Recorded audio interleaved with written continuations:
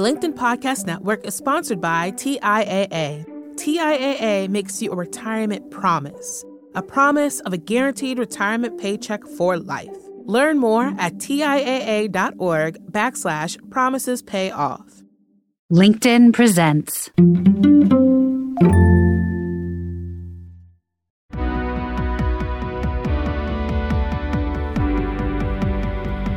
I'm Maura Aarons-Mealy, and this is The Anxious Achiever. We look at stories from business leaders who've dealt with anxiety, depression, or other mental health challenges, how they fell down, how they pick themselves up, and how they hope work will change in the future.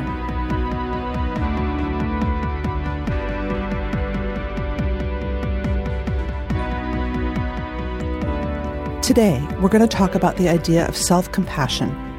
According to one of our guests, compassion is something that's easy for a lot of us to conceptualize and practice when it comes to other people. Not so much for ourselves, especially for those of us prone to ruminating, stewing, being self-critical, being anxious.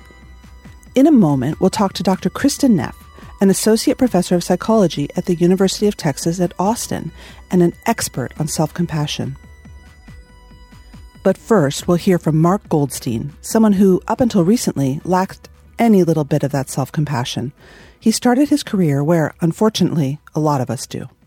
I felt a sense of pressure, not necessarily that, my family imposed upon me, but just growing up in Westchester County in New York, there were just certain expectations that you're going to be an accountant, a doctor, a lawyer.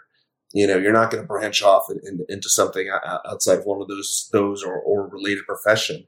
My father and my brother are both doctors. I hate blood. That wasn't on the table. I did not want to go into accounting, so it kind of just left being a lawyer. Thankfully, I learned quickly that I love doing it. But it was really out of a sense of I need to choose a profession that my community would approve of. Today, Mark is a lawyer at the firm Reed Smith, where he focuses on labor and employment. And there are a lot of parts of his job that he loves. But he also didn't realize until recently that he struggles with depression and obsessive-compulsive disorder, OCD. Things you maybe don't usually equate with a high-powered law gig. And as someone who spent his life trying to achieve and who measured success in billable hours, it wasn't so easy to think about taking time off for mental health. Mark wrote a blog about his experience, and so I wanted to talk to him about his journey.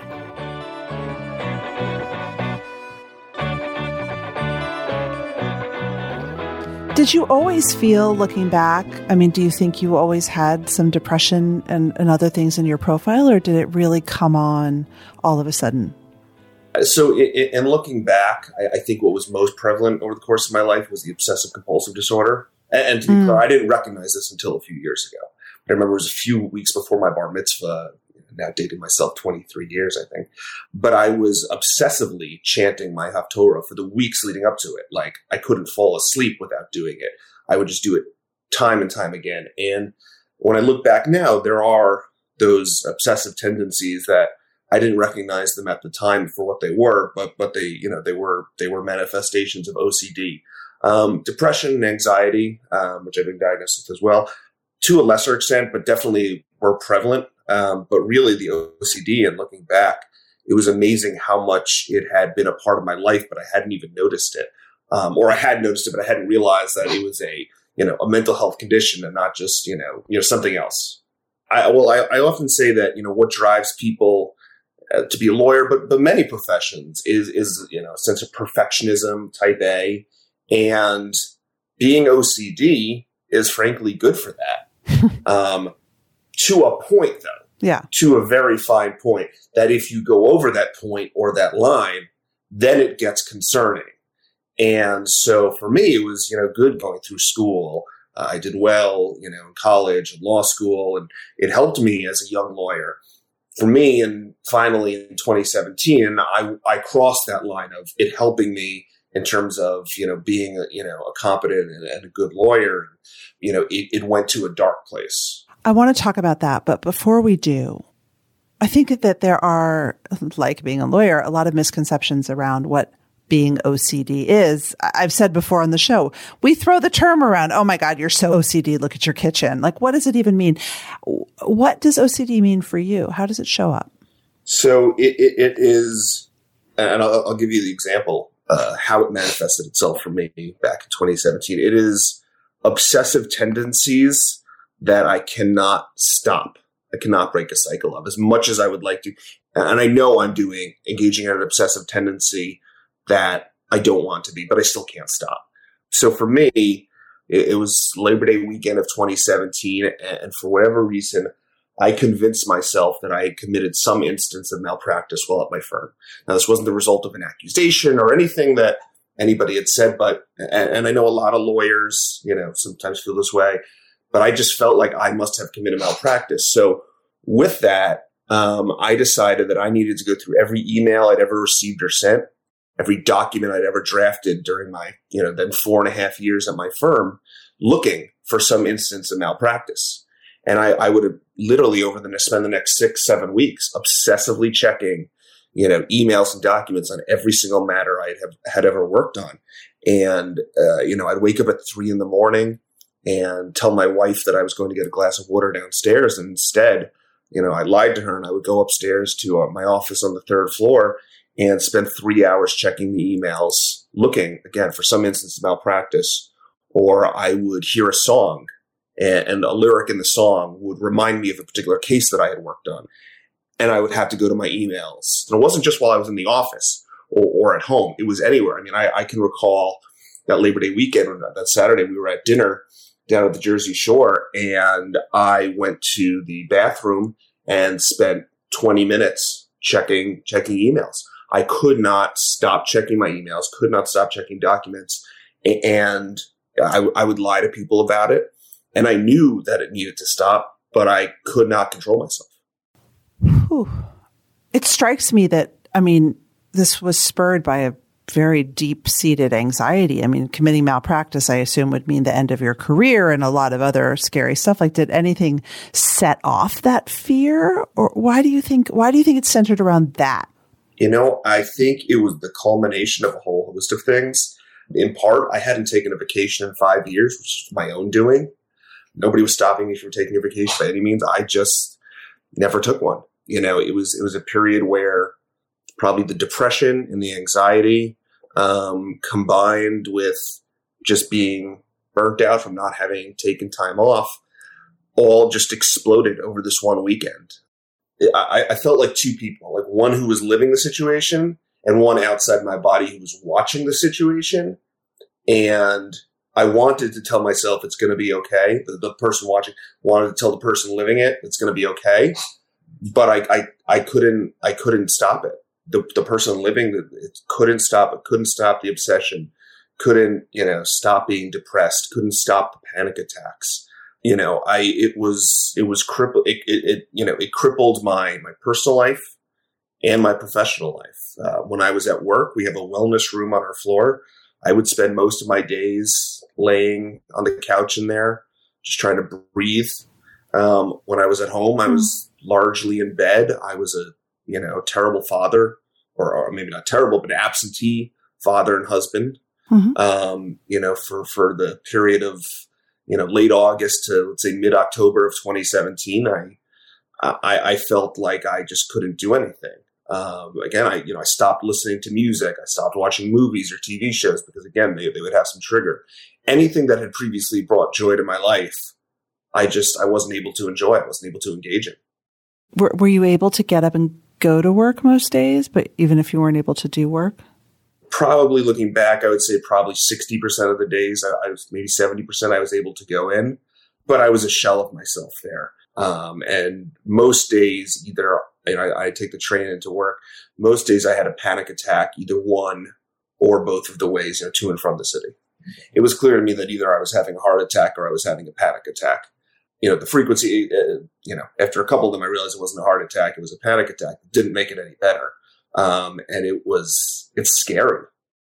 Oh God. Well, so what happened? So you're in this period, it's fall of 2017.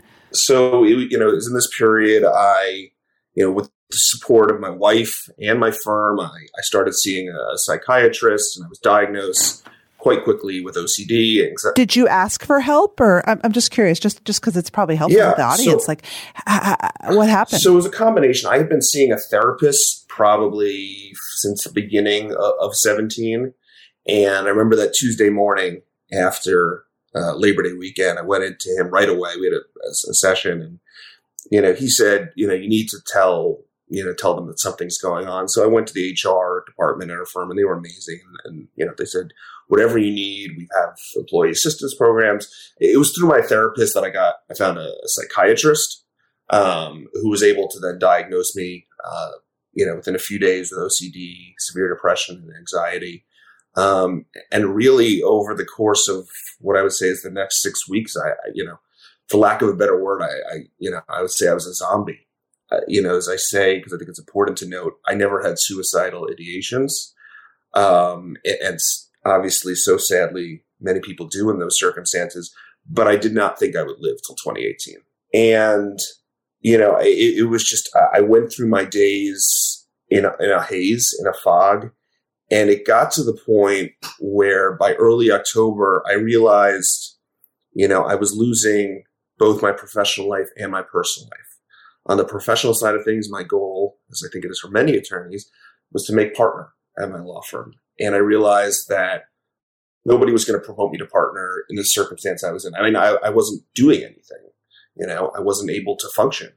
And then equally, if probably more importantly, my personal life was falling apart, right? I was not a good husband. I was not a good father. I realized that, look, if I don't do something about this, I'm going to, I'm going to lose everything that's important in my life. And after many conversations with my wife and, mental health professionals, I went into the HR department of my firm and I said, look, I need to change something. So I told them I wanted to take a leave of absence. I said, look, I don't know when I'll be back. I don't know if I'll be back, but I need something to change. And so on October 17th of 2017, was the first day of my leave of absence. And I really honestly had no idea what I was going to do. I did not think that I'd ever practice law again, to be honest with you. And what I ended up doing over, the next about 3 months was I continued meeting with a psychologist, a psychiatrist. I added a cognitive behavioral therapist to the repertoire, which was really important because she gave me homework. Things like, my first week, as I said, I couldn't watch a TV show or movies because it would trigger something. I had to sit down and watch 30 minutes straight each day of any TV show or any movie. And as silly as that sounds now, back in October of 17, that was as painful as anything to me. And then I also I engaged a mindfulness coach, taught me mindfulness and meditation. And I will tell you that I was the type of person who scoffed at that type of stuff before then. I mean, we'd had mindfulness training at our firm a few years earlier. And after about 5 minutes, I got up and left. And a partner said to me, can't you try to fit even 5 minutes of this stuff into your day? And I said, no, I don't have time. And my wife said, look, what do you have to lose? Literally have nothing to lose. And boy, was it, as impactful as anything else. I mean, it was as impactful as the medication I started taking, which, I still take to this day. With the mindfulness and the meditation really helped change kind of the way I look at the world. And the example I tend to give in that regard, is before I started with all of this, anybody who's familiar with the New York City subway system at rush hour, it's particularly, I get the train at Penn Station, you're fighting with your elbows to get on. And you want to get on that train. And not that I'm a perfect person because I'm far from it.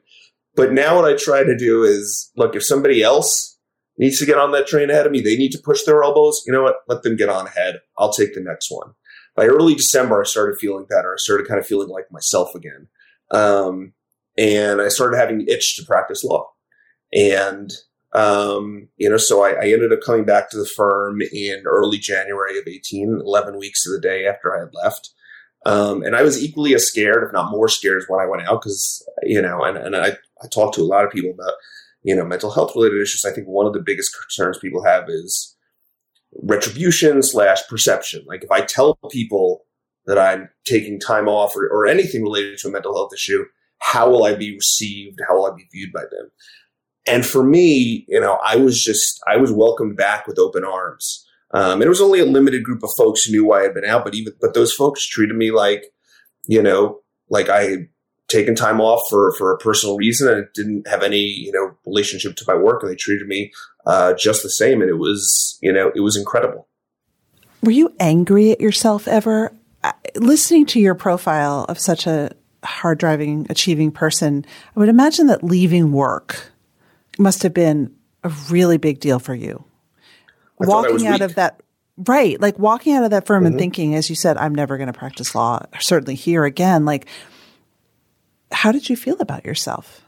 I thought I was weak. I thought that, I think our firm has about 1,800 attorneys. I thought I was, all the other 1,799 were able to deal with the stress of our jobs and our lives. Why am I the only weak one who's not able to?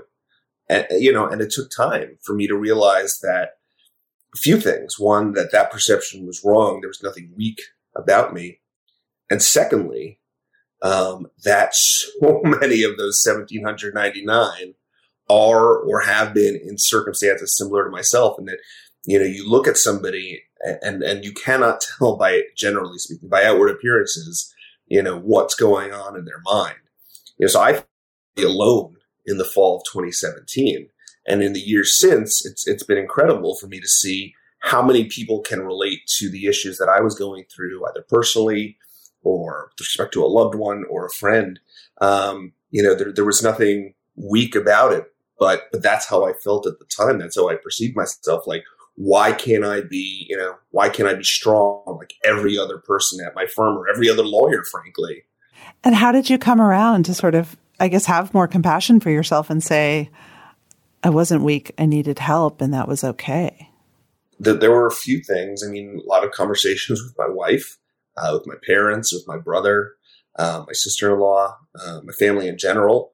And then really, there were a couple of things. One was our firm has a disability inclusion group, the acronym for which is LEADERS, and I joined that in the summer of 2018, a few months after I was back. And I met all these people, both attorneys and non-attorneys at our firm who, had been through similar circumstances. And I was shocked. I was absolutely blown away by this. It was amazing to me to see it. It was people who, I walked down the hall and you have no idea that, the circumstances they'd had in their life or a family member or a friend had gone through. People who, had great books of business, well-respected, and they could relate to what I had felt, but I had no idea until that point. And, that really changed things for me. It made me feel like, look, none of us is alone in this, whether you're a lawyer or not. Anybody who has mental health, suffers from a mental health disability. And, as a tangential issue, it took me a long time to accept the fact that a mental health condition is a disability akin to a physical disability. It took me a long time to realize that, hey, there are so many people who can relate to this, but very few of us are standing up and saying, hey, I'm suffering or I've suffered. You're not alone. The LinkedIn Podcast Network is sponsored by TIAA. In the last 100 years, we've seen financial markets swing, new currencies come and go, decades of savings lost in days, all showing that a retirement plan without a guarantee, quite simply, isn't enough. So more than a retirement plan, TIAA makes you a retirement promise. A promise of a guaranteed retirement paycheck for life. A promise that pays off. Learn more at TIAA.org/promisespayoff. Hi, I'm Tomer Cohen, LinkedIn's Chief Product Officer. On my podcast, Building One, we dive deep into what it takes to build great products. Recently, we had Zach Perret, the CEO of Plaid, and he shared about his struggles building a financial app for consumers and how he was able to turn it all around with a critical pivot. Take a listen. I personally couldn't resonate as much with the consumer set that we were trying to reach. I just didn't have that level of empathy. When we made the shift to building a B2B product, though, I was building the product that I wanted. My co-founder and I were creating the product that we wanted ourselves, and we had so much empathy for what that product was. Such a great insight. In that sense, we got lucky because we were creating a thing for ourselves. And then the people that we were talking to also had the same problems we did. They were fintech developers. We'd been a fintech developer. We've been trying to build a fintech product for a year. And so we had such deep empathy. We had such a clear ability to... If you want to hear more of Zach Perret's story and the lessons that follow, listen and subscribe to my podcast, Building One.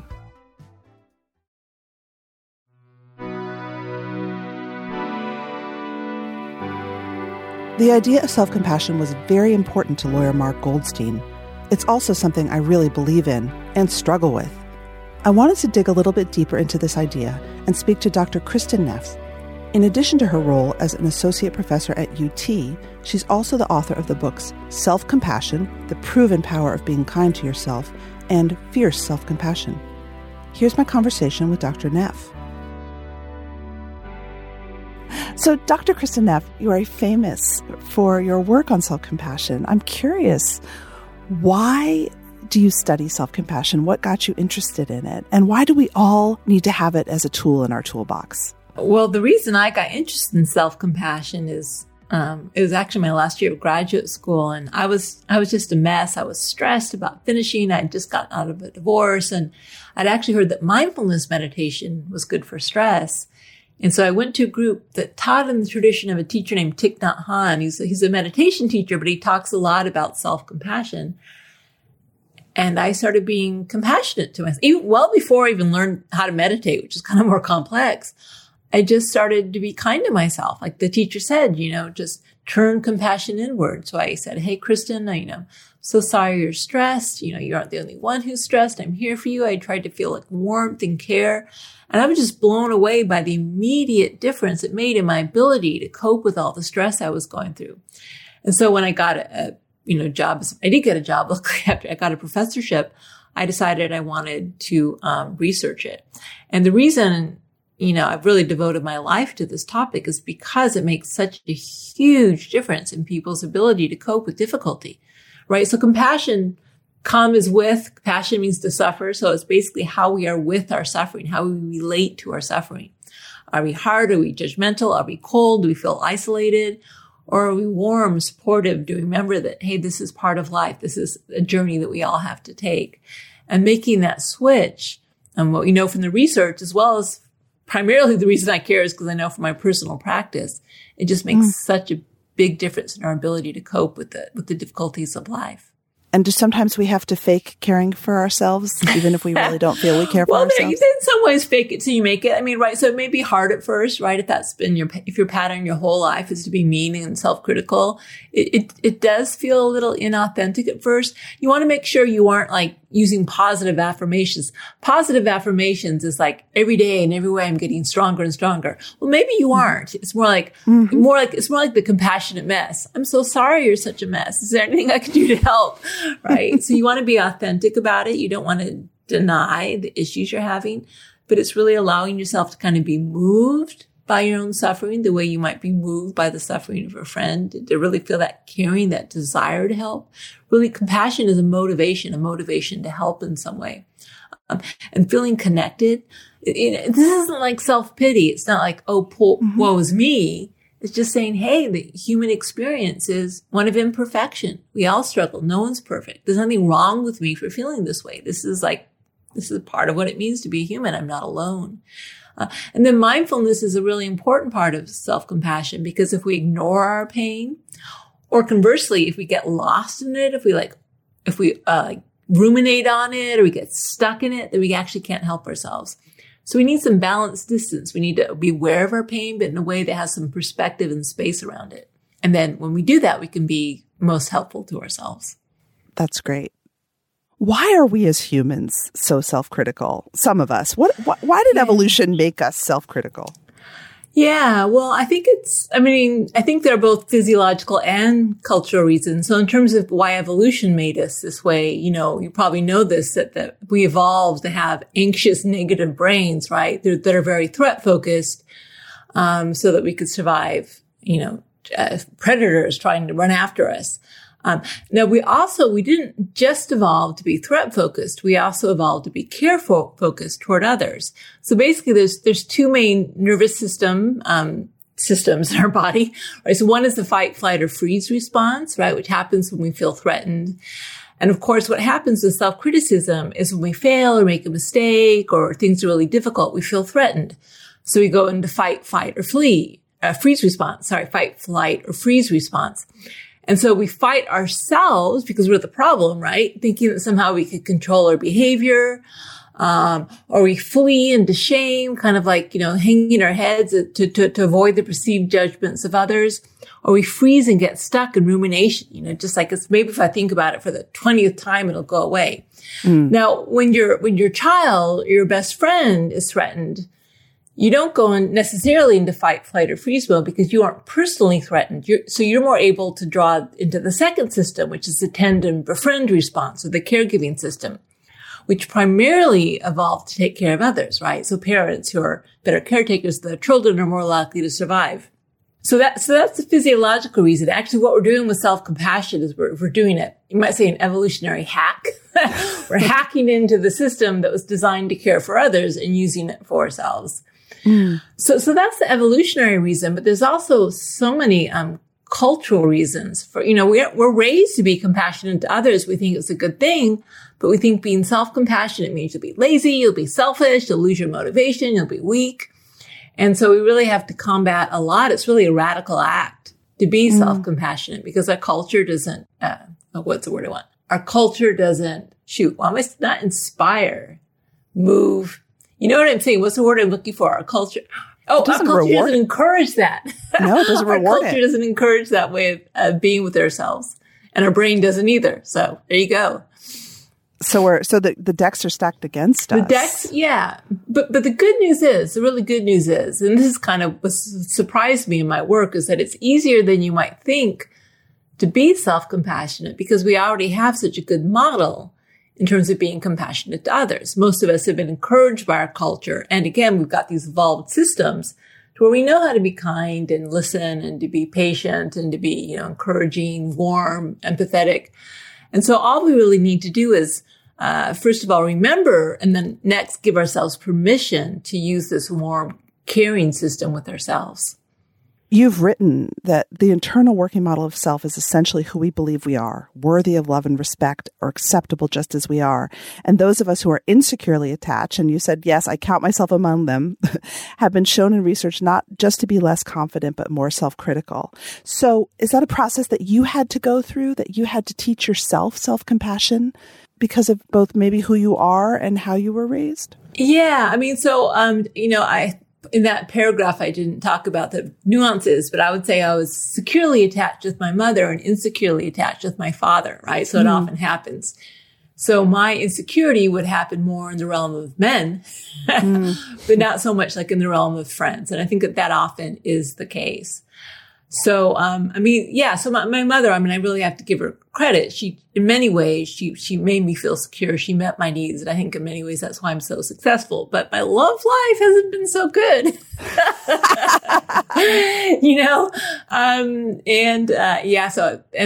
Since I've written that book, I got also a divorce from Rupert, who, if you're reading my first book, he was my husband. And that kind of all went to hell in a handbasket as well. So yeah, it's something I've had to really work toward. That feeling of being rejected, which started very, very young, it's still there. It gets triggered fairly easily.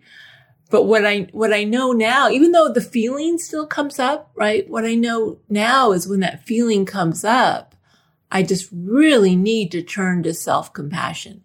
I really need to turn toward myself and make sure that my feelings of love, of connection, of worthiness are not dependent on any external source, but are really found within. And it makes a huge difference.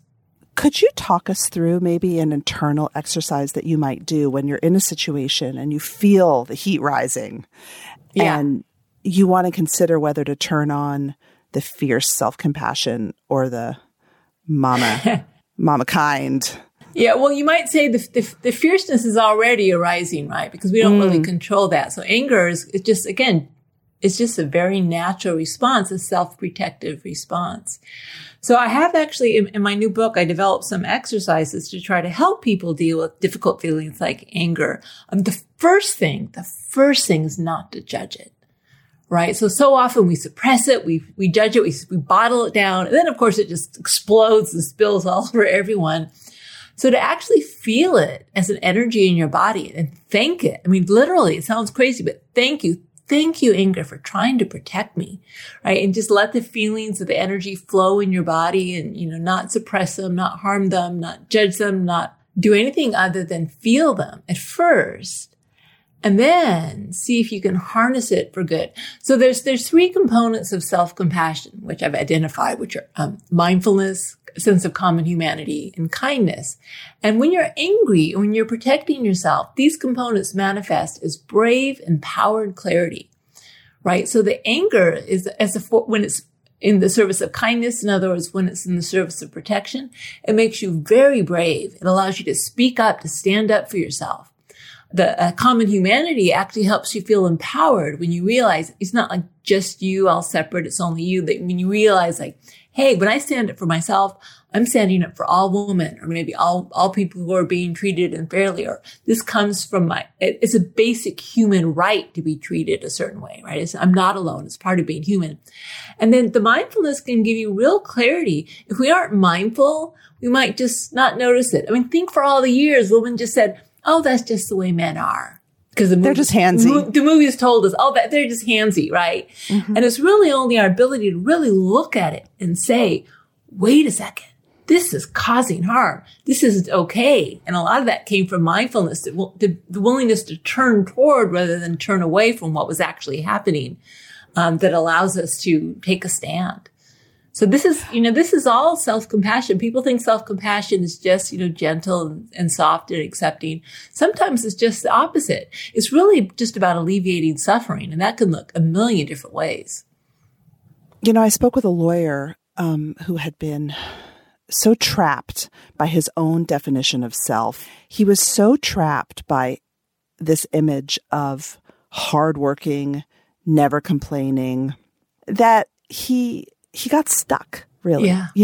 And his sort of judger in chief, which was himself, was so stuck in a mode. How do we even begin to separate from that and give ourselves a little break? The piece of ourselves that is always expected to be the best, to be special. Yes.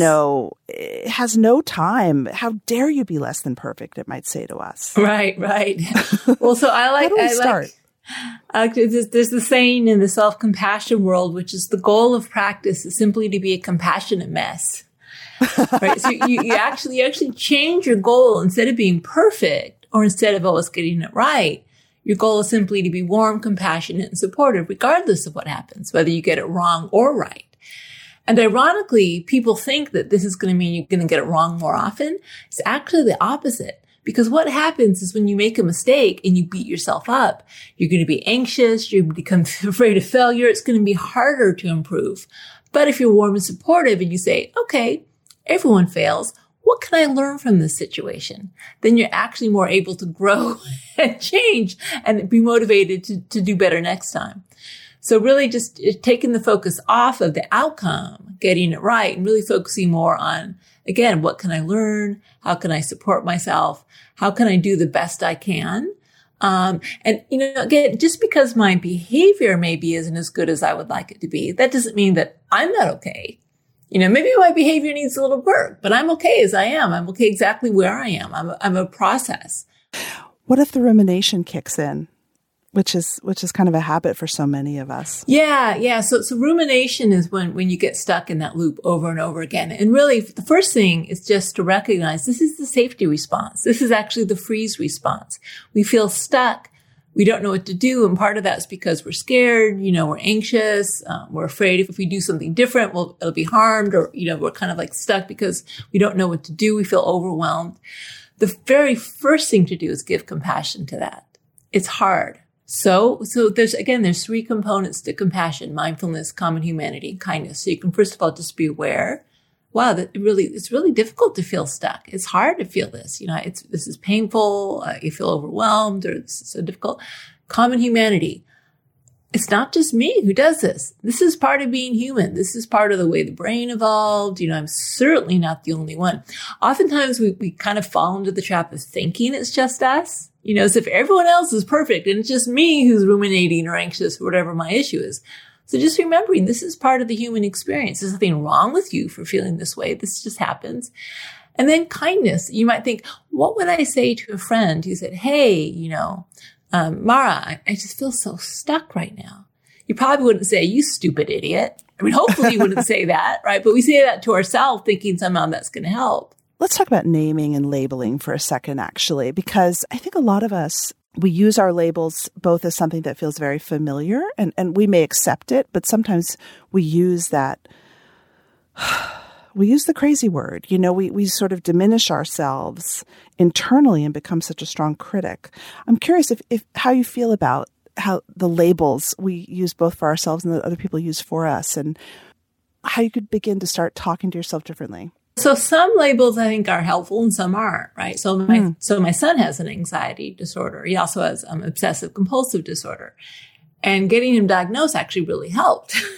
Helped us get him on the right medication, get him the right type of therapy, right? So recognizing that, most of us have some sort of disorder, right? That's the way most brains are created.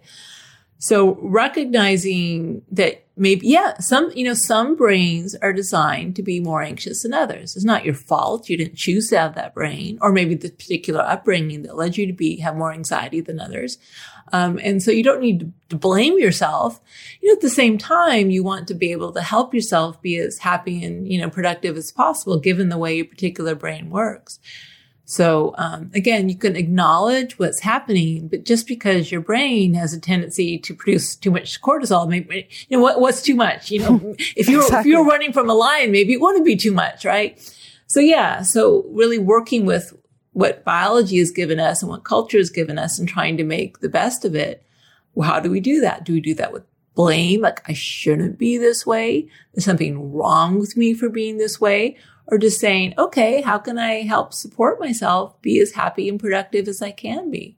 Your worth isn't, as a person, it's not defined by your particular brain patterns, right? Like I say, my issue, I don't have a lot of anxiety, but reactive anger is part of my brain makeup, and think about that. I'm supposed to be like this mindfulness and self-compassion teacher who has a problem with reactive anger. I mean, how does that sit with you, What does that mean, reactive anger? Well, so if I get triggered, like if someone, and for me, it's often like, I won't get it, but there's like this whole war about my scale and what it means and how it should be used. And it makes me angry. And so sometimes I shoot off an email that maybe wasn't the most professional email. It's just that's just kind of the way I roll. And so, not that I don't work on it, but what really helps me is this idea of being a compassionate mess. That it's not so much about getting it right. Of course, you want to do the best you can. You don't want to harm others and all those things. Yes, yes, yes. And what's more important than getting it right is opening your heart. Because really, where does our happiness come from? Where does our sense of deep satisfaction and meaning come from? It actually doesn't come from getting it right, because that's temporary. You might get it right for a while, but then you'll get it wrong. Life happens. And even if you get it right, a lot of the time, you're eventually going to get sick and old and die. I'm sorry to break the news, but that's reality, right? Everything changes. But the quality of our heart being open, feeling love, feeling connected, feeling, this sense of oneness, this sense of beauty, which comes from having an open heart.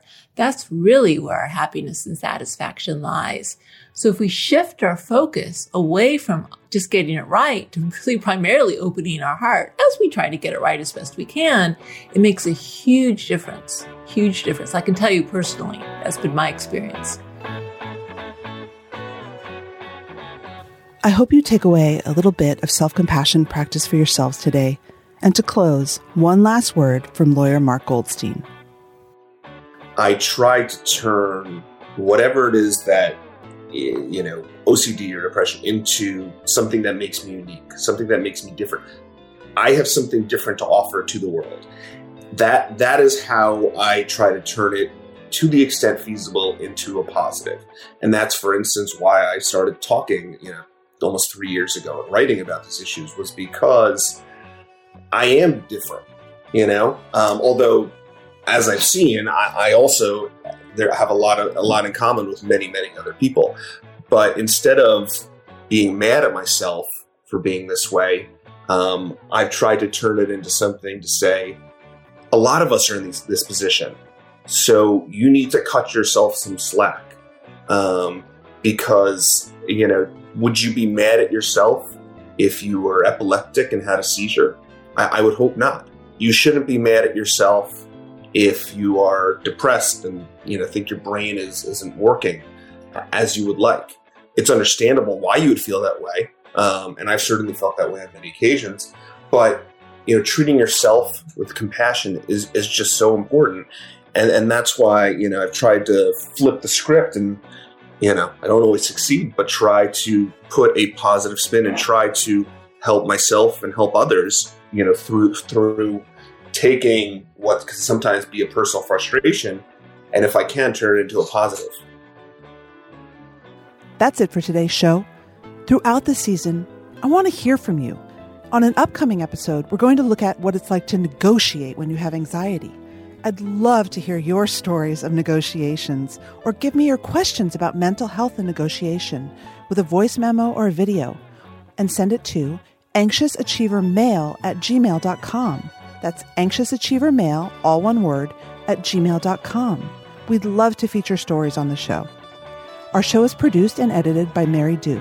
Our assistant producer and sound engineer is Nick Krinko. Many thanks to the LinkedIn Presents family and to all our guests for sharing their stories. If you love the show, tell your friends, follow us, and leave a review.